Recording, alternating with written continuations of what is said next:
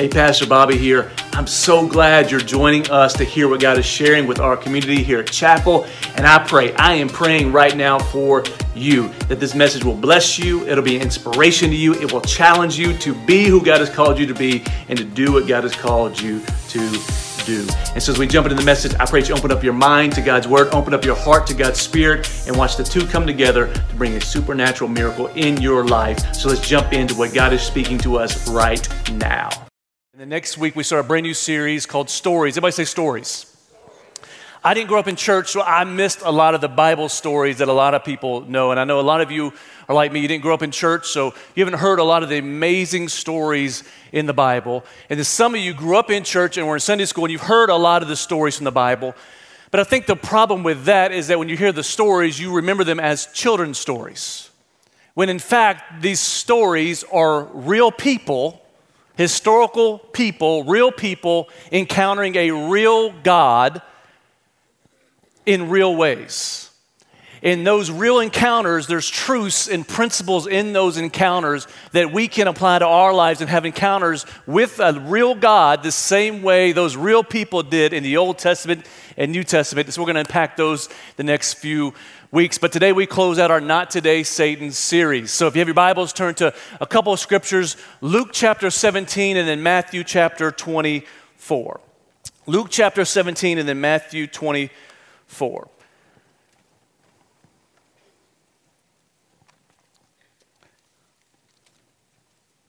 Luke 17, I'm going to read it in two different versions. It says, verse 1, "And he said to the disciples, 'Temptations to sin are sure to come, but woe to the one whom through they come.'" The New King James Version translates it this way, and it says, "It is impossible." Everybody say it's impossible. It's impossible that no offenses should come. So they both use that same word. Temptation and offenses are the same word in the Greek. And they take a little liberty to translate it. One translates it temptation, the other offenses, when in reality, the temptation is offense. And Jesus says, it is impossible to live a life that you will not be offended. It is impossible for you to live a life and for somebody not to hurt your feelings. It is impossible for you to live your life and for someone not to betray you or to offend you or to try to tempt you with offense. And the word there is actually a word called scandalion. And it is a word used for snare or trap that they translated temptation and offense. And when you dig into this word that this trap is an offense, it's actually a specific part of a trap, like a mouse trap. Like Pastor Dylan was playing with this before service, about broke his finger off. But on a mousetrap, there's a couple of different components, but there's this one component right here where you put the cheese or the peanut butter. And it's the bait trying to get the mouse to grab a hold of the cheese that it wants. And when it grabs a hold, then the contraption traps it, it breaks its neck or its fingers if it's Pastor Dylan, and holds it in the trap. And so when Jesus is using this word, he's using this word to say the bait that Satan is going to use to get you trapped is going to be an offense. Someone's going to offend you or betray you or hurt your feelings, and you're going to grab onto it, you're going to hold onto it, and as you hold onto it, the trap of the enemy comes over top of you. The temptation is to take advantage of the opportunity that people are going to give you to be offended. And when you fall into the trap, you grab a hold of it, you end up being stuck where the enemy wants you, not where God wants you. So offenses will come. It doesn't matter if you're in God's will or not. I know you didn't come to church for the pastor just to come and tell you, hey, congratulations, you're going to live a life of being offended. But I will tell you, if you do live a life of being offended, it's usually a good sign you're in God's will. Because Jesus lived a life of people constantly trying to offend him. So you can be right smack in the middle of God's will and still deal with offense. You can be an usher at chapel, and someone's going to offend you by not wanting to scoot towards the middle. They're going to get angry and upset with you. You're going to have the opportunity to be offended. You work in Chapel Kids and you're trying to celebrate today and have fun with the kids. Some little kids are going to get mad and say no or spit on you or throw their little goldfish at you. If you work in the parking lot trying to serve God, out there trying to be the welcoming, showing them the love of God, the presence of God before people even enter the sanctuary. Someone's going to get upset and they're going to give you the good old one-finger salute at church. If you're a community group leader and you're pastoring and loving and trying to serve people in our church, somebody's going to continually ignore your phone calls or your text messages. There's no mistake about it. You will have the opportunity to be offended. It happens. Someone's going to betray you. People may talk bad about you that don't even know you.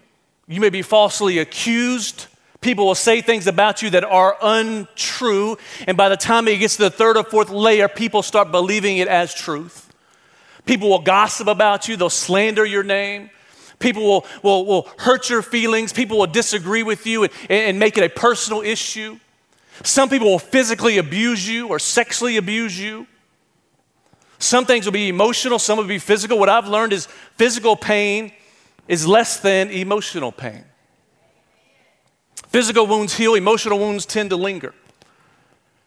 And most offenses that most of us have are real offenses. Either one, they're real, somebody truly offended you or hurt you, or two, you just feel like or believe that somebody offended you or hurt you. And in doing so, they're all traps set up by the enemy to get you to hold on to that offense so the enemy can trap you and prevent you from living the life of freedom and joy and hope and love and peace and grace and mercy that God has called you to.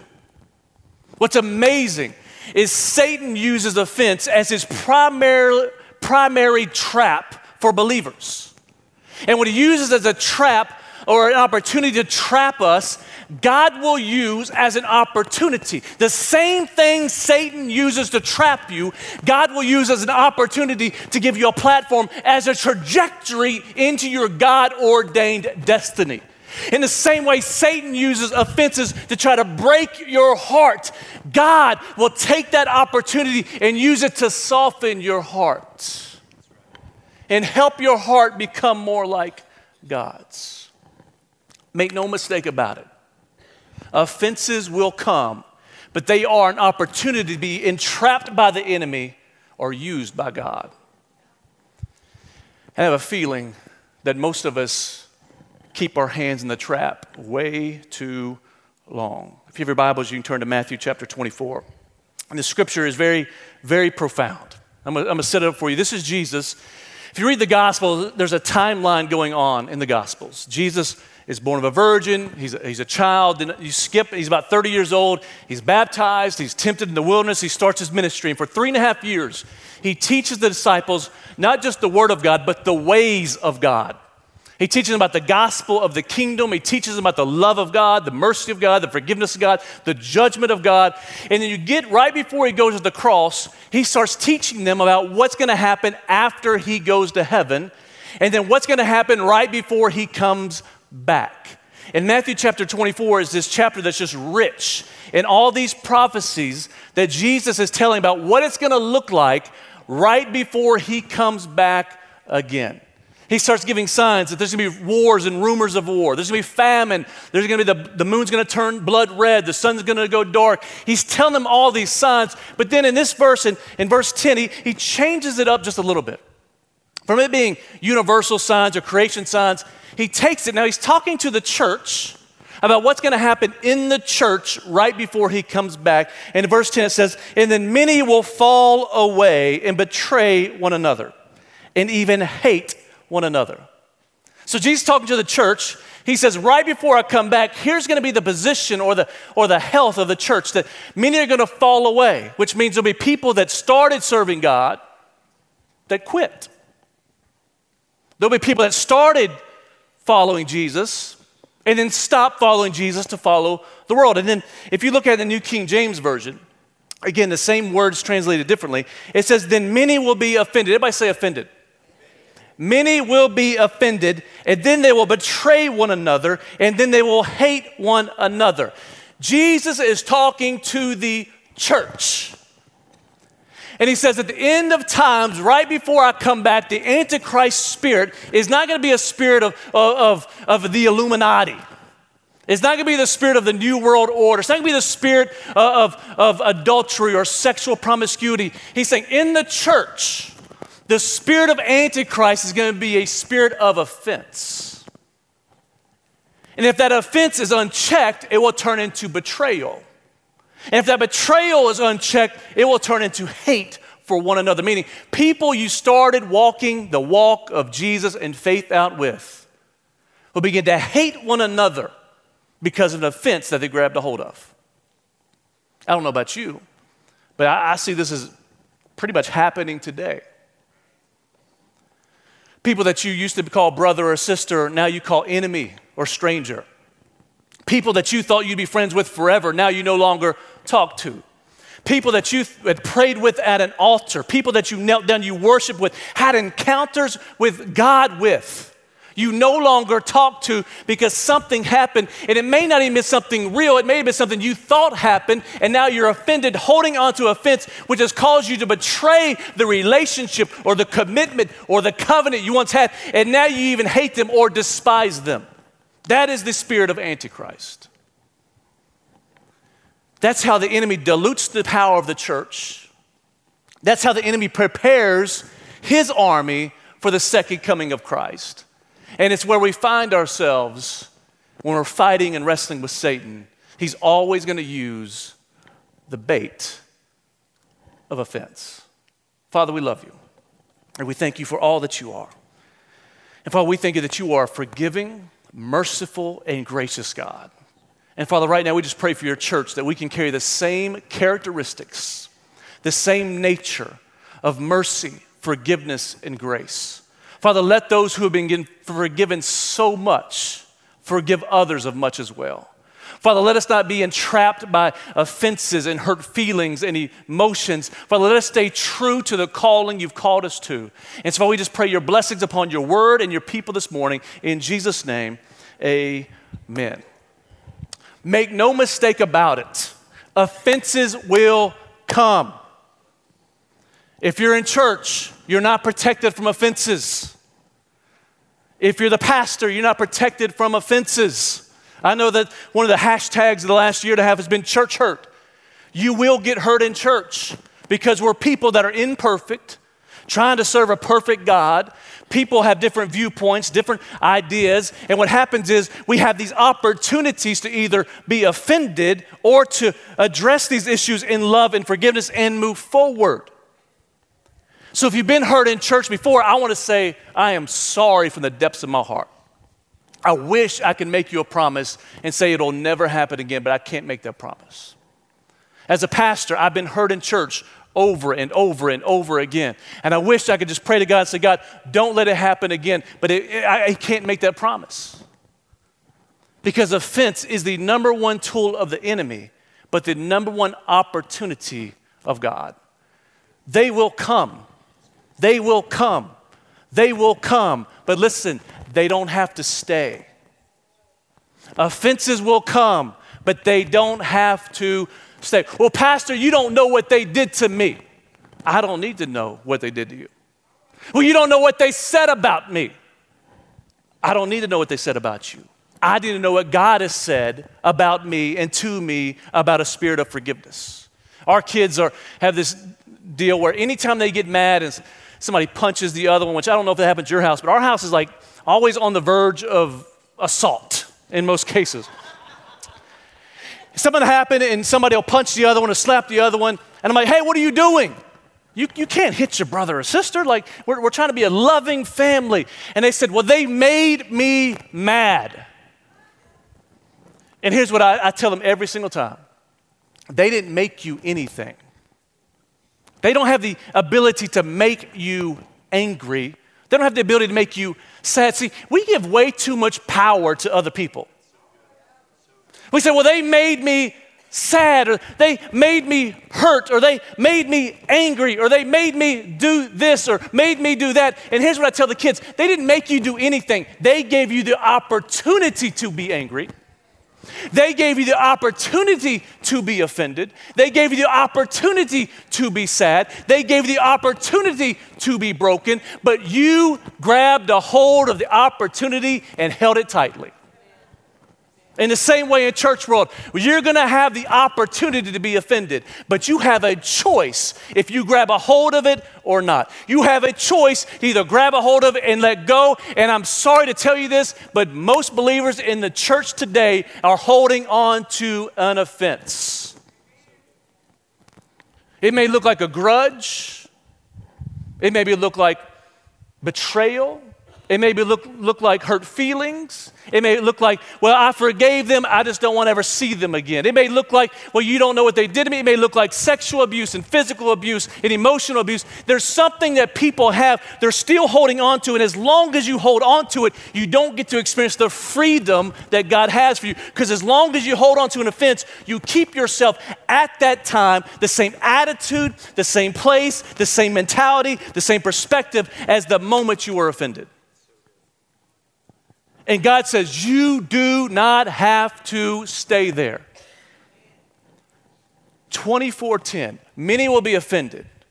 Then they'll betray one another. Then they'll hate one another. If you don't stop this root of the enemy, it turns into hate. So how's it work? Love and hate are so closely connected. No one will hate you as much as someone who used to love you. You don't believe me? Ask a divorcee. You don't believe me? Ask somebody who was super committed to their church and loved their church and they got their feelings hurt. I promise you, they talk more negatively about their church now than they ever talked about the greatness of their church. When people love much, they can hate much. And in the end times, it says those that are offended end up hating much or despising much. And so here's what we need to learn. Just because you get offended doesn't mean you have to stay offended. So point number one is this. Offense is an opportunity. Touch your neighbor, say opportunity. It is an opportunity to either die spiritually, meaning you're going to die right where you are spiritually. You're going to stop growing when you take an offense. Or fly spiritually, meaning it's an opportunity to be a platform into your God-ordained trajectory or destiny. They're both used in opposite directions, but they're both used by the enemy and by God. And what happens is you think that just because you got offended, you're supposed to stay there. Maybe, just maybe, God is allowing you to be offended because he wants to use you to display his glory. What if you got offended not because the enemy hates you, but because God wants to use you to demonstrate the nature and character of Jesus in the flesh? Maybe he's tired of people reading about the mercy and forgiveness of God. He wants to actually display it through people. Maybe it's not even about you. See, offenses are opportunities to conform our actions, our attitudes, our love to either our offender. Meaning when I get offended, I'm stepping off. See, spiritual warfare is all about standing firm in the victory God has already given you. And when Satan baits you with offense, he's trying to get you to step out of the victory you already have into the character and nature of your offender. Meaning, if he can't get to where you're at, he's going to try to draw you to where he is. And when you take up offense, you start acting the same way as the person who offended you. So it's an opportunity to conform to their image or conform to the image of God. Proverbs 19, I think 11 says, it is to God's glory to overlook an offense. I mean, it's to God's glory to overlook someone who actually hurt your feelings, someone who sinned against you, someone who abused you, someone who offended you. It's to God's glory for someone to be guilty and you say, you know what? I'm going to overlook that and forgive you because God has forgiven me much. That's to God's glory. So you will never be more like God than when you're overlooking the offense of someone who offended you. Never. Jesus displayed this. He overlooked the offense over and over and over and over and over again. If you want to be like Jesus, you got to get used to forgiving other people. In the same way, if it's to God's glory to overlook an offense, it's to Satan's glory to hold on to an offense. It's to Satan's glory to hold on to it. So when I'm holding on to offense, you may have one hand raised to heaven, but you got one hand pointed down to the hell. Because Satan got cast out of heaven by holding on to an offense. He was offended that God should sit on the throne and not him. He was offended that God received glory and not him. He was offended and he held on to that offense, and he's still holding on to that offense today. And his goal is to get every other person to hold on to the offense so they can join his army of bitter, broken people, not experiencing the freedom and glory of Christ. It's so easy. Many times it slowly develops. That offense happens slowly in our relationship, but something just breaks the camel's back and you grab a hold of it. So my challenge is this, that you're going to have opportunities to be offended, but what are you going to do with the opportunity? Are you going to use it to grab a hold of it and to want to get your vengeance and hold on to the pain and the suffering and glorify the enemy? Or are you going to let God use it as an opportunity to move you up to where God wants you to be? See, pilots will tell you this, that when a plane takes off, they don't take off with the wind at their back. They take off into the wind. So whatever way the wind's going, they're going to take off in that direction, because as they take off, it actually produces more lift. They can go slower and take off quicker and faster because the wind is coming beneath the wings and giving them greater lift.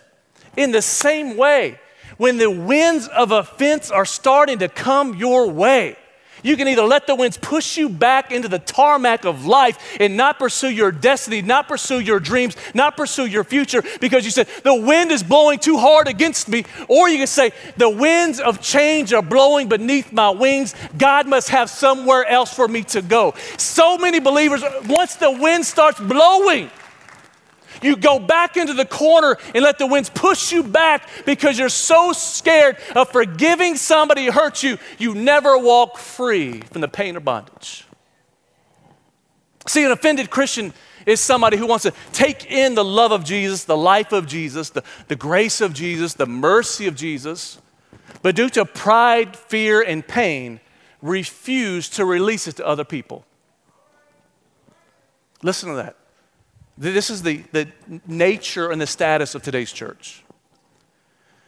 We could call this cultural Christianity, where you want to take in everything God has for you. You want your calling, you want the Holy Spirit for you, you want dreams, you want visions, you want grace, you want mercy, you want forgiveness, but you're not going to release that to anybody else. And here's a principle of the kingdom of God. Whatever God can't get through you, he will stop giving to you. Whatever he cannot get through you, he will stop giving to you. If that's financial blessings, you start becoming greedy, those blessings will stop. If it's mercy and forgiveness that you're receiving but you're not giving to anybody else, we'll talk about this in a minute, that forgiveness will stop. There is no such thing as a believer who's been forgiven by God who doesn't forgive other people around them. There is no such thing. And so we have to look at the opportunities as chances to fly in the face of offense over the obstacles and the offenses, and you don't have to hold on to them. Matthew chapter 18 is a scripture. Jesus is teaching on unity. Most of us use this chapter, and I'll tell you, I know most believers don't read their Bibles much. I used to say I believe every believer should read their Bible at least once a year. If you would just read your Bible once a day, I don't care how much you read or what you read. If you would just start reading your word, I promise it will change your life. And if you can read Matthew 18, just this one chapter, once a month, it will change your life. Why do you say that, Pastor? Matthew 18 is all about forgiveness. The whole chapter, it even says where 2 or 3 touch and agree, there God will be with us. We use that scripture, like, well, there's 2 or 3 here.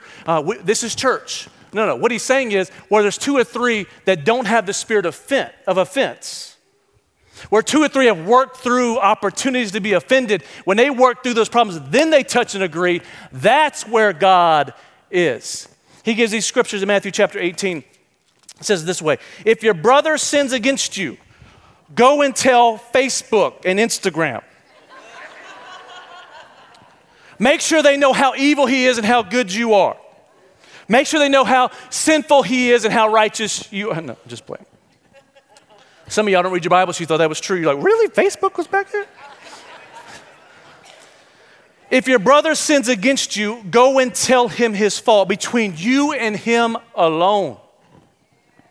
If he listens to you, you have gained your brother. But if he does not listen to you, take one or two others along with you and jump him in the parking lot. That's how we do in church world. Take one or two others along with you, that every charge may be established by the evidence of 2 or 3 witnesses. If he refuses to listen to them, tell it to the church. If he refuses to listen to even the church, let him be to you as a Gentile and a tax collector. What Jesus is saying is, you're going to have the opportunity to be offended. This is how biblically you handle offense. If somebody sins against you, the first thing you need to do is check yourself. Where's the plank in my own eye? Too many people want to go to somebody else first. No matter what the problem is, I've never found one person at 100% fault. I found people at 99-1 and 98-2, but there's always something I could have done or the other person could have done better to reflect Christ in the situation.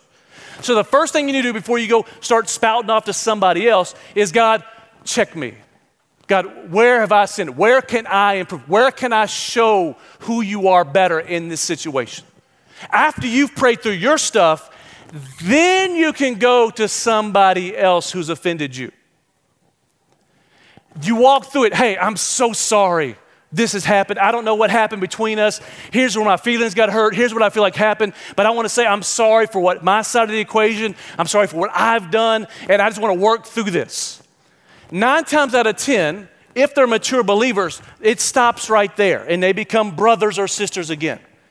If you're dealing with a narcissistic, crazy person, and they'll tell you, I don't know what your problem is, I didn't do anything to you, then you go get 1 or 2 or 3 other people with you.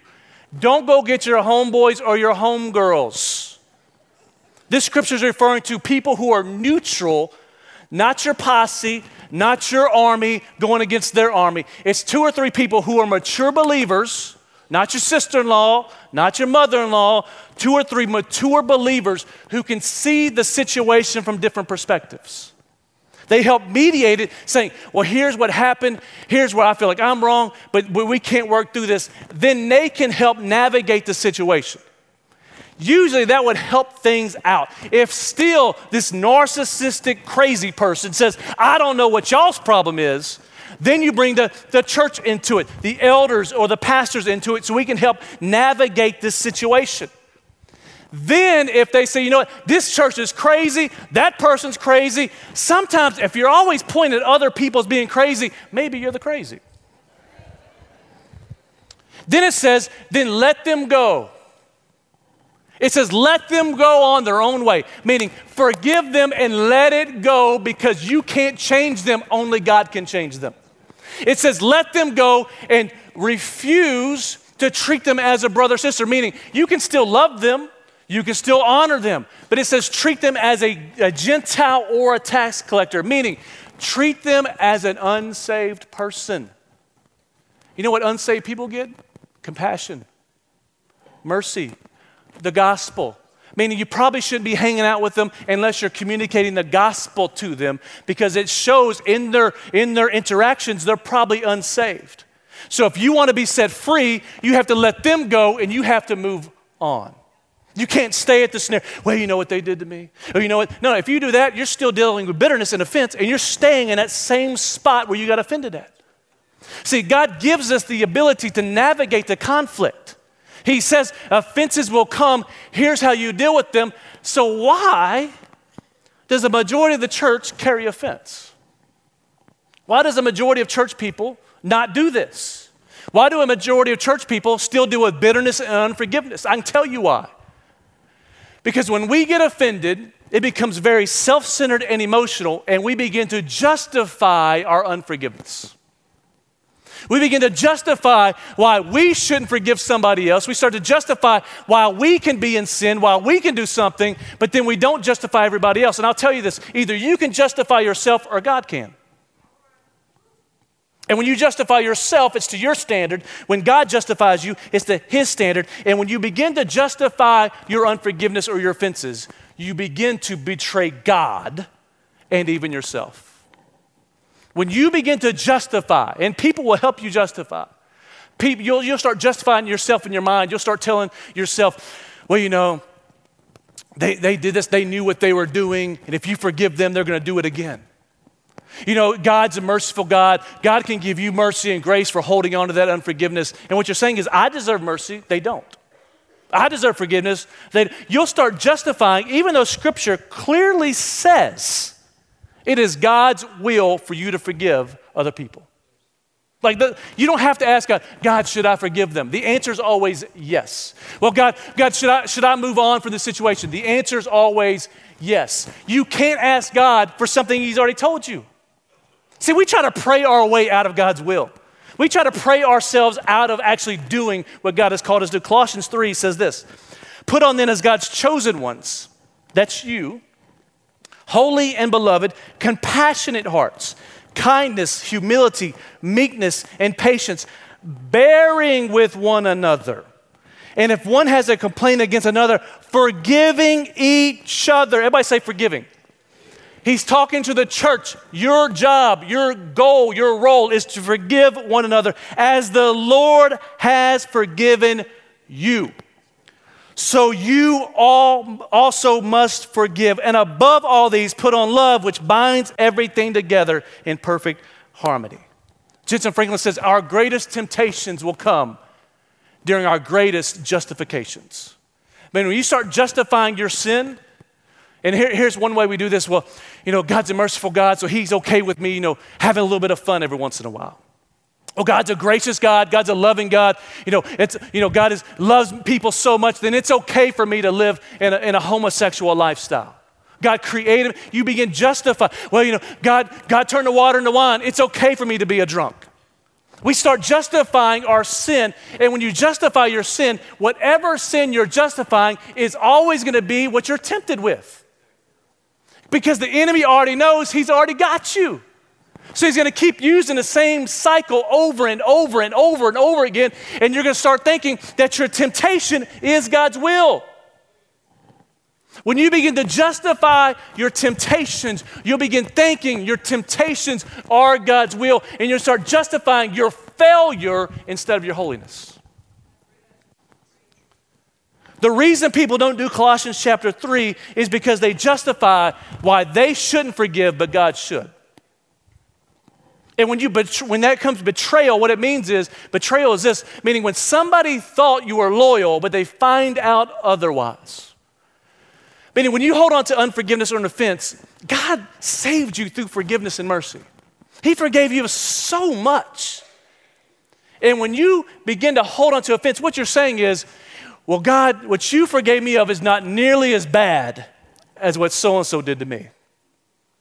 And God thought He had somebody who was faithful, somebody who was loyal, somebody who was forgiving. He thought if He loved you first, you'd love other people. He thought if He forgave you, you'd forgive other people. Now you grabbed a hold of the bait. Now He's realizing you weren't as loyal as you made it as you were when you were at that altar of praise. Now He's realizing you weren't as acceptive of His grace as He thought He was.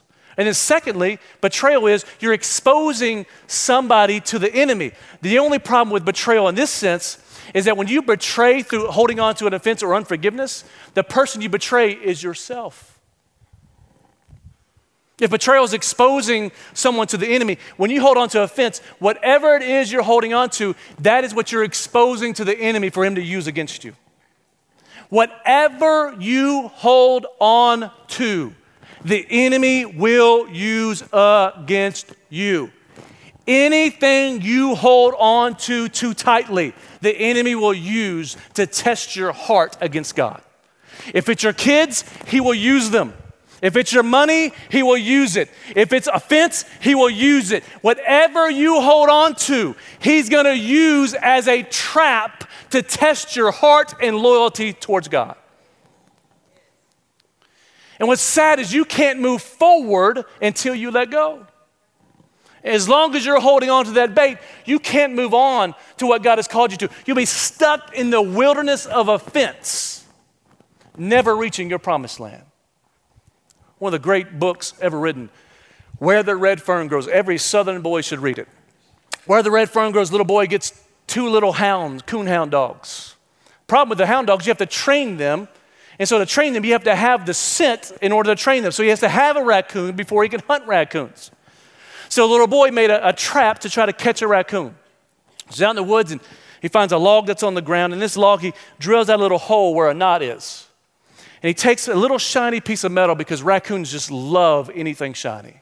And he takes that piece of metal, he drops it in that hole, and he nails 4 little nails going diagonally into the hole this way. So what happens is the raccoon can reach into the hole and grab the shiny thing, but once it grabs it, it makes a fist. It can't pull it out past the nails. It gets stuck, and sometimes the raccoon is so furious to get out, it actually rips off its own paw because it refuses to let go of whatever it's holding on to. And as he's holding on to it, the boy and his dogs hear it. They can come capture the raccoon, and then listen to this. They can take that raccoon and skin it and use that scent to train the dogs. Some of you are holding on to an offense that you've been trapped by the enemy. Now the enemy's using you and your scent to train other people to chase after other people. He's using your spirit of offense to get other people entrapped in what they're going through. Some of you are so offended that you are now not just worshiping God, now you're worshiping the enemy, and you are a weapon in the toolkit of the enemy. Everywhere you go, it seems like people get offended because you carry the spirit of Antichrist. And you cannot move forward until you let go. But you won't let go because you've justified yourself in God's eyes. You see this with David, King David in the Bible, 1 Samuel, the whole book of 1 Samuel, get around 1 Samuel chapter 24. This is kind of the scenario. 1 Samuel chapter 24, David was anointed king of Israel. Saul was offended that David would be anointed king. It was God's will for David to be king. When Saul got frustrated and offended at David, he began to chase David, trying to kill him. Literally kill him. Why? If he killed him, Saul could stay king. So David begins to flee. Listen, he's in God's will. David did nothing to deserve to be chased, to be slaughtered. All he was faithful to God. Yet Saul is chasing him, trying to kill him, trying to murder him. In 1 Samuel 24, David is in his cave hiding out because of the rage of Saul. And while he's in this cave, he's got a strong man with him. Saul, who's chasing him, comes into the cave where David is at to relieve himself. You know, if you're a king, that's a bad day. Hiking up your tunic or your toga, whatever he's wearing, hiking it up right in front of the person you're trying to kill. It's dark. Here's David's opportunity. Does he take the bait of Satan to grab a hold of the offense, just like Saul had? Because that's all offense does. When someone else is offended, they're trying to get you to be offended with them. So Saul's offended, so David has a choice. He can become like Saul and be vengeful, or he can be like Christ and be forgiving. The problem is David had his strong men around him, and they started telling him, David, God has delivered your enemy into your hands. David, God has brought him right here. We can take him out right now. See, when you're innocent, it's very easy to justify vengeance. When you've done nothing wrong, it's very easy for a temptation of the enemy to look like the will of God. And they're trying, David, let's kill him, let's take it. Then you become king. And David says, whoa, I can't touch the Lord's anointed. I can't touch the Lord's anointed. And he takes his knife and cuts a little slip off of his garment. And as Saul leaves and he goes out in the field, David stands up and says, look here. You've been chasing me because of your spirit of offense. And I could have taken you out in the cave, but I refused to touch the Lord's anointed. Saul says, you are a faithful man. He says, you shall be king over Israel. And 2 chapters later, Saul died. God did what God wanted to do instead of David doing what David wanted to do. And some of you are so busy trying to kill the people who offended you that you can't let God work. Because here's the scenario. As long as I'm trying to be vengeful for myself, God can't. As long as I'm trying to take on my enemies myself, God puts his hands up and says, if you got it, you got it.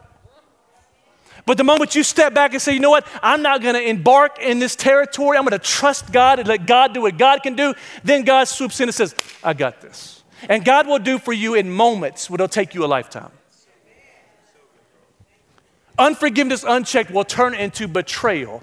And if you don't check your betrayal, it always turns into deep-rooted anger and hatred. Every single people group, every single person that hates another person, it stems from love. It's rooted in love and fear of losing love. And when you have unforgiveness in your heart, you'll become angry with God because you'll blame God for your pain. You'll be angry with other people. And hate is not always, a hate. It's a I despise you. Meaning, I don't want to see you when I go into Walmart type thing. Meaning, I don't want to worship at that church if they're there as well. I don't want to, I've heard people say, well, if they're going to heaven, I don't want to go. Well, then you have very seriously mistaken the glory of heaven. See, when unforgiveness settles deep in your heart, it produces this division of souls, this division of love, this division of hate and love in black and white. What happens is you start thinking everybody that's your enemy is God's enemy. In Joshua chapter 5, verse 13, this angel shows up, and Joshua asks the angel, he says, who are you for, us or for them? He just says, no. Listen to that. Joshua, the leader of Israel, there's a battle about to take place. The angel of the Lord shows up. He says, are you for us or are you for them? He says, no. What he's saying is, the Lord is for the Lord. He's not for you. So here's the deal. You're either on the Lord's side or you're not on the Lord's side. We can't get God to move onto our side. And what happens when you hate somebody, you think God is for you and he's against everybody you're against.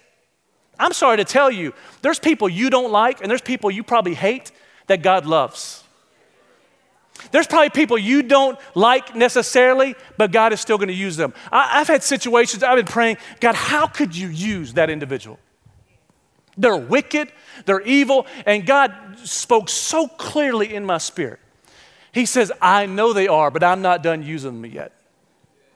And I said, that ain't the way you're supposed to work. And it opened up my mind that just because I'm against somebody doesn't mean God is. 1 John says this, verse 4:20 says, if anyone says, I love God and hates his brother, he is a liar.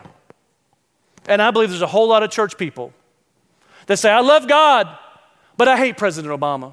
I love God, but I hate President Trump. I love God, but I hate Kanye West. I love God, I hate Beth Moore. I'm sorry to tell you, you're a liar. For he does not love his brother whom he cannot see. How can he love God? If he cannot love his brother who he can see, how can he love God whom he cannot see? And he goes on in chapter 2, verse 9, it says, whoever says he is in the light and hates his brother is still in darkness.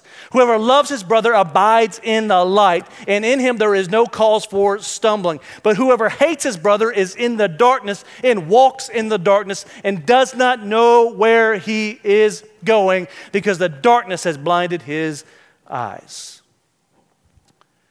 The one thing I've learned about hate is when you have hate in your heart, you're blind to truth. What that means is when I despise somebody else, all I can see is their negative qualities. When I despise or dislike or hate somebody else, I'm blind to the truth of all their good features. I'm blind to the redeemable qualities they have. I'm blind to the opportunities that grace could have in their life. See, when you're full of hate, you're in the dark and you can't see anything except for what's going on in you. And you begin to think the world revolves around you and what you think and your opinion and what you want and what you desire. And Dr. King said it this way, hatred paralyzes life, but love releases it. Hatred confuses life, but love harmonizes it. Hatred darkens life, but love illuminates life. See, offenses will come, but they do not have to stay. And there's many of you in this room, some of you have been holding on to offenses for years. Some of you for decades. And I'm going to tell you, maybe you were innocent, and maybe what they did to you was real, and it was evil, and it was dark, and it was sinful. But until you forgive them, because forgiveness is the key that unlocks the trap of offense. You're praying for the freedom of God. You're praying for the joy of God, and you're never going to experience it holding on to that offense. See, if forgiveness, if offense is a debt owed, meaning when you offend me, you owe me something because you hurt my feelings. Forgiveness is a debt paid, meaning it's paid in full. I don't need anything else from you. I don't need you to give me anything. I don't need anything else. I'm done and I'm over with. See, forgiveness is this release that as long as you're holding on to offense, what you're saying is, I want to turn my offender over to Satan. I want Satan to deal with it. I want Satan to make them pay. Because God doesn't punish people. God will discipline people, but he's not going to punish people. And when I'm holding on to offense, what you're saying is, I'm going to keep them away from God, and I'm going to turn them over to Satan because I want Satan to punish them in hell. While forgiveness releases your offender not from Satan, but to God. If God wants to be vengeful, God can be vengeful. If God wants to show grace, God can show grace. If he wants to show mercy, he can show mercy. But the choice is, I'm either going to be like Satan and try to turn them over to Satan, I'm going to be like God and turn them over to God. And I promise you, God will know what to do much better than you will. For forgiveness is a release. I'm releasing people from what they've done to me. I'm releasing people from the penalty for what they've caused in my life. And I'm releasing them from the prison and bondage of what they've done to me, only to realize that the prisoner I'm releasing is me. Like when you realize, when you hold on to offense, we think we're making them pay for what they've done to us. There's people that offended you. They don't even know they offended you. They're living their life in joy and happiness while you're going through hell on earth. And you're looking at their social media thinking, why are they acting all happy at the beach? They know what they did to me. Why are they going to try to throw it up in my face? Why are they going to try to? No, they don't know. You're just crazy. They ain't thinking about you. You're thinking about it because you're still living in the same situation and timeline that happened 20 years ago. And until you let go, you'll realize now I'm free to pursue my calling, my joy, my happiness, to move forward, and they can go wherever they want to go. If they want to go with me, they can go, but if they want to go the other way, let them go. It releases them to God and releases you to become more like God. A couple weeks ago, there was a roommate in Israel who was actually connected with the young man and the police officer in this situation in Dallas where the police officer walked into the apartment. She thought it was her apartment. There was a man in there. She shot the man, only to realize she was in the wrong apartment. And it was crazy. And at the sentencing, one of the most powerful expressions of forgiveness, mercy, and the gospel I've ever seen was displayed. I want you to check it out real quick. I don't want to say twice or for the 100th time what you've or how much you've taken from us. I think you know that. But I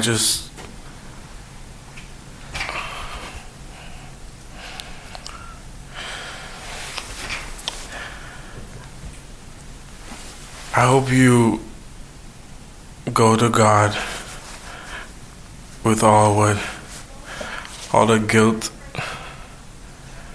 the bad things you may have done in the past. Each and every one of us may have done something that we're not supposed to do. If you truly are sorry, I know I can speak for myself. I forgive you. And I know if you go to God and ask Him, He will forgive you.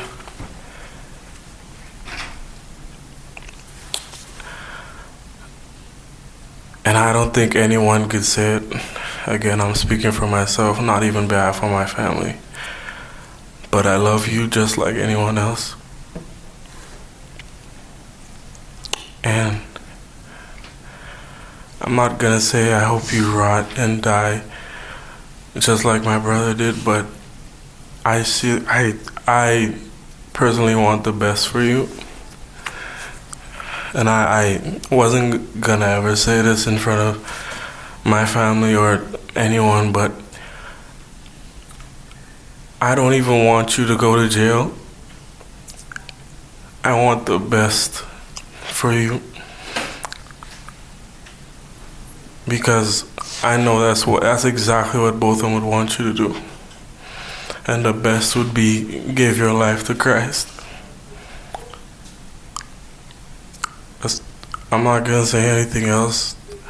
I think giving your life to Christ would be the best thing that both of them would want you to do.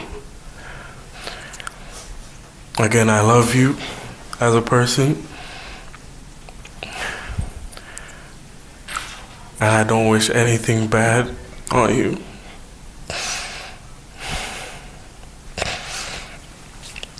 I don't know if this is possible, but can I give her a hug, please?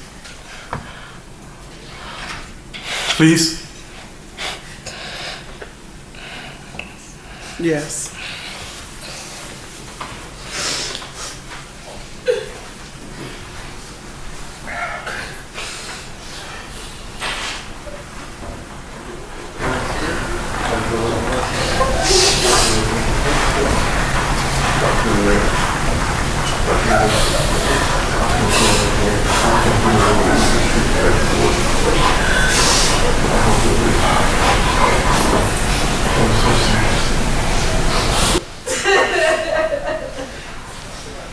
This young man had a legit opportunity to hold on to the bait that Satan put in front of him. He did nothing wrong. His brother did nothing wrong. But I think he realized what I'm trying to tell you today. Forgiveness is not about the person who hurt you. Forgiveness is about you. I think he realized if he didn't forgive her, he'd spend the rest of his entire life facing the pain and guilt of unforgiveness. Matthew chapter 18, verse 20, Jesus tells a story to kind of magnify this. He says there's a great king who forgave this man of a tremendous debt, and we'll just use the number $1 million. The king was settling his debts. He brought this man in. He said, hey, you owe us $1 million. I'm going to put you into prison until the debt is paid. And the man cried for mercy. He literally said, King, I have a family, I have a wife, I have kids, and I can't support them if I'm in prison, I'm in jail. And he just pled for mercy. And the king says, you know what? Since you've asked for mercy, I'm going to forgive your debts. And he forgave him of $1 million. It says this man who just was forgiven so much left, and as soon as he left, the first person he encountered was somebody who worked for him who owed him $100. It says he took the man, he threw him against the wall, started shaking him and beating him. He said, you owe me $100. You owe me $100. And he got the cops to take the man and throw him into prison until he could pay the debt. And then the king heard about this. The king brought the man back into the castle, whatever it may have been. And he says, son, did I not forgive you of $1 million? How come you would go and then try to take $100 owed you? How could you not forgive somebody when you've been forgiven so much? And he actually uses the word, he says, you wicked servant. He says, cast him out into the darkness. Obviously, the king is God. And what it's saying is, when you realize God has forgiven you of eternal debt, He expects us to forgive of relational temporal debt. And forgiveness doesn't always mean reconciliation. It means I'm releasing you from what you've done to me. It's like this young man. I'm releasing you, and I pray God's best upon you. You've taken from my family, but I pray that you don't end up like my brother, dead and buried. I pray you end up blessed by God. See, when you truly forgiven somebody, you can pray blessings upon them, not curses. In the same scripture, Matthew 18, the disciples said, well, how often should we forgive somebody? 7 times? And some of you are asking, well, how often do I got to keep forgiving the same person? Jesus said, not 7 times, 70 times 7. Which is not about you trying to figure out in your calculator, what's 70 times 7? I think they're close. It's not about keeping count or keeping the score. It's about losing count. Jesus lost count 2,000 years ago. And I know every single person in this room has been offended at some point. And my prayer for you today is that today is the day you let go of the trap and you begin the journey in the process of forgiveness. You begin to walk in the freedom God has given you, the grace He's given you, and it begins to flow in your life and through your life to other people. And I know every single person in this room has wounds. In the movie Black Hawk Down from years ago about the Battle of Mogadishu, they're trying to get out of Mogadishu. They're in the marketplace, and the colonel is trying to get them back into the convoy. And one of the sergeants, he tells them, get in the truck and drive. And the young soldier says, but I've been shot. And the colonel says, we've all been shot. Now get in the truck and let's go. Listen, all of us have been wounded. All of us who have been serving God have been hurt by somebody. The goal is not to stay in your place of pain. The goal is to move forward. There's a mission on earth for me to take the forgiveness God has given me and put it onto other people. Take the mercy He's given me and put it on other people. My job is not to stay at my point of pain. My job is to use my pain as a platform to God's glory. And so here's what we're doing today. Today starts the journey. Today starts the process. So I want everybody to bow your heads and close your eyes just for a moment. And here's what it's going to look like. Forgiveness is a release. And it's a release to God for God to do what God wants to do. If it's vengeance, it's vengeance. If it's mercy, it's mercy. But I'm going to pray God's blessed to them. We're going to start that process today. In every worship God, and even at these tables, there's tables down the front, there's tables in the back, there's tables upstairs, there's pieces of paper. And we're going to go back into one more song of worship. And here's what I want you to do. I pray right now, Holy Spirit, I pray you prick the hearts of every single person in this room. I pray you show them faces of individuals who have offended them, the names of people they're holding grudges against, the names of people they despise and dislike. And I pray that you allow those to be a conviction of the heart. And right now in this moment, a purging of the heart to renew them to the forgiveness of God and the mercy of God. And so as God is showing you names, we're going back into the song. Here's what I ask for you. I ask that you take that piece of paper in your worship God or a piece of paper here at the tables. And I pray you write their name on that sheet of paper. As you write that name, I want you to begin to pray, God, I release them from penalty. I release them from the offense. I release them from the bondage they put me in. God, I'm letting go of this trap and I'm moving forward. Father, I dedicate them to your hands. Your will, thy will be done in their life. But Father, I pray blessings upon them. I pray salvation upon them. I pray healing upon them. I pray deliverance upon them. And as you do, I want you to drop it in one of these buckets that are full of water. And I take one of those spoons. I want you to stir that water. And as you stir that water, that paper will disappear. And I want that to be a mental image to you what's happening in the Spirit. That as you release things in prayer and you allow them to go through the water, through the blood of Jesus, that He washes all things and makes all things new again. You don't have to go back and fix. You're moving forward in Jesus' name. If you would, stand to your feet all over the room. Like I said, this is a moment of prayer and release for you. Some of you are going to be writing down the names of ex-spouses. Some of you are going to be writing down the names of your father, your mother. Some of you are going to write down names of people who offended you or betrayed you or assaulted you or raped you. Some of you are going to write down names of people that you were in relationship with, friends with, that you felt like betrayed you or stabbed you in the back. This is a moment for you. This has nothing to do with them. This has to do with you being a citizen of the kingdom of heaven who's been forgiven much, and God expects you to forgive much. And as you do, you use it as an opportunity not to glorify the enemy, but to glorify God in the midst of your pain. In Jesus' name, amen.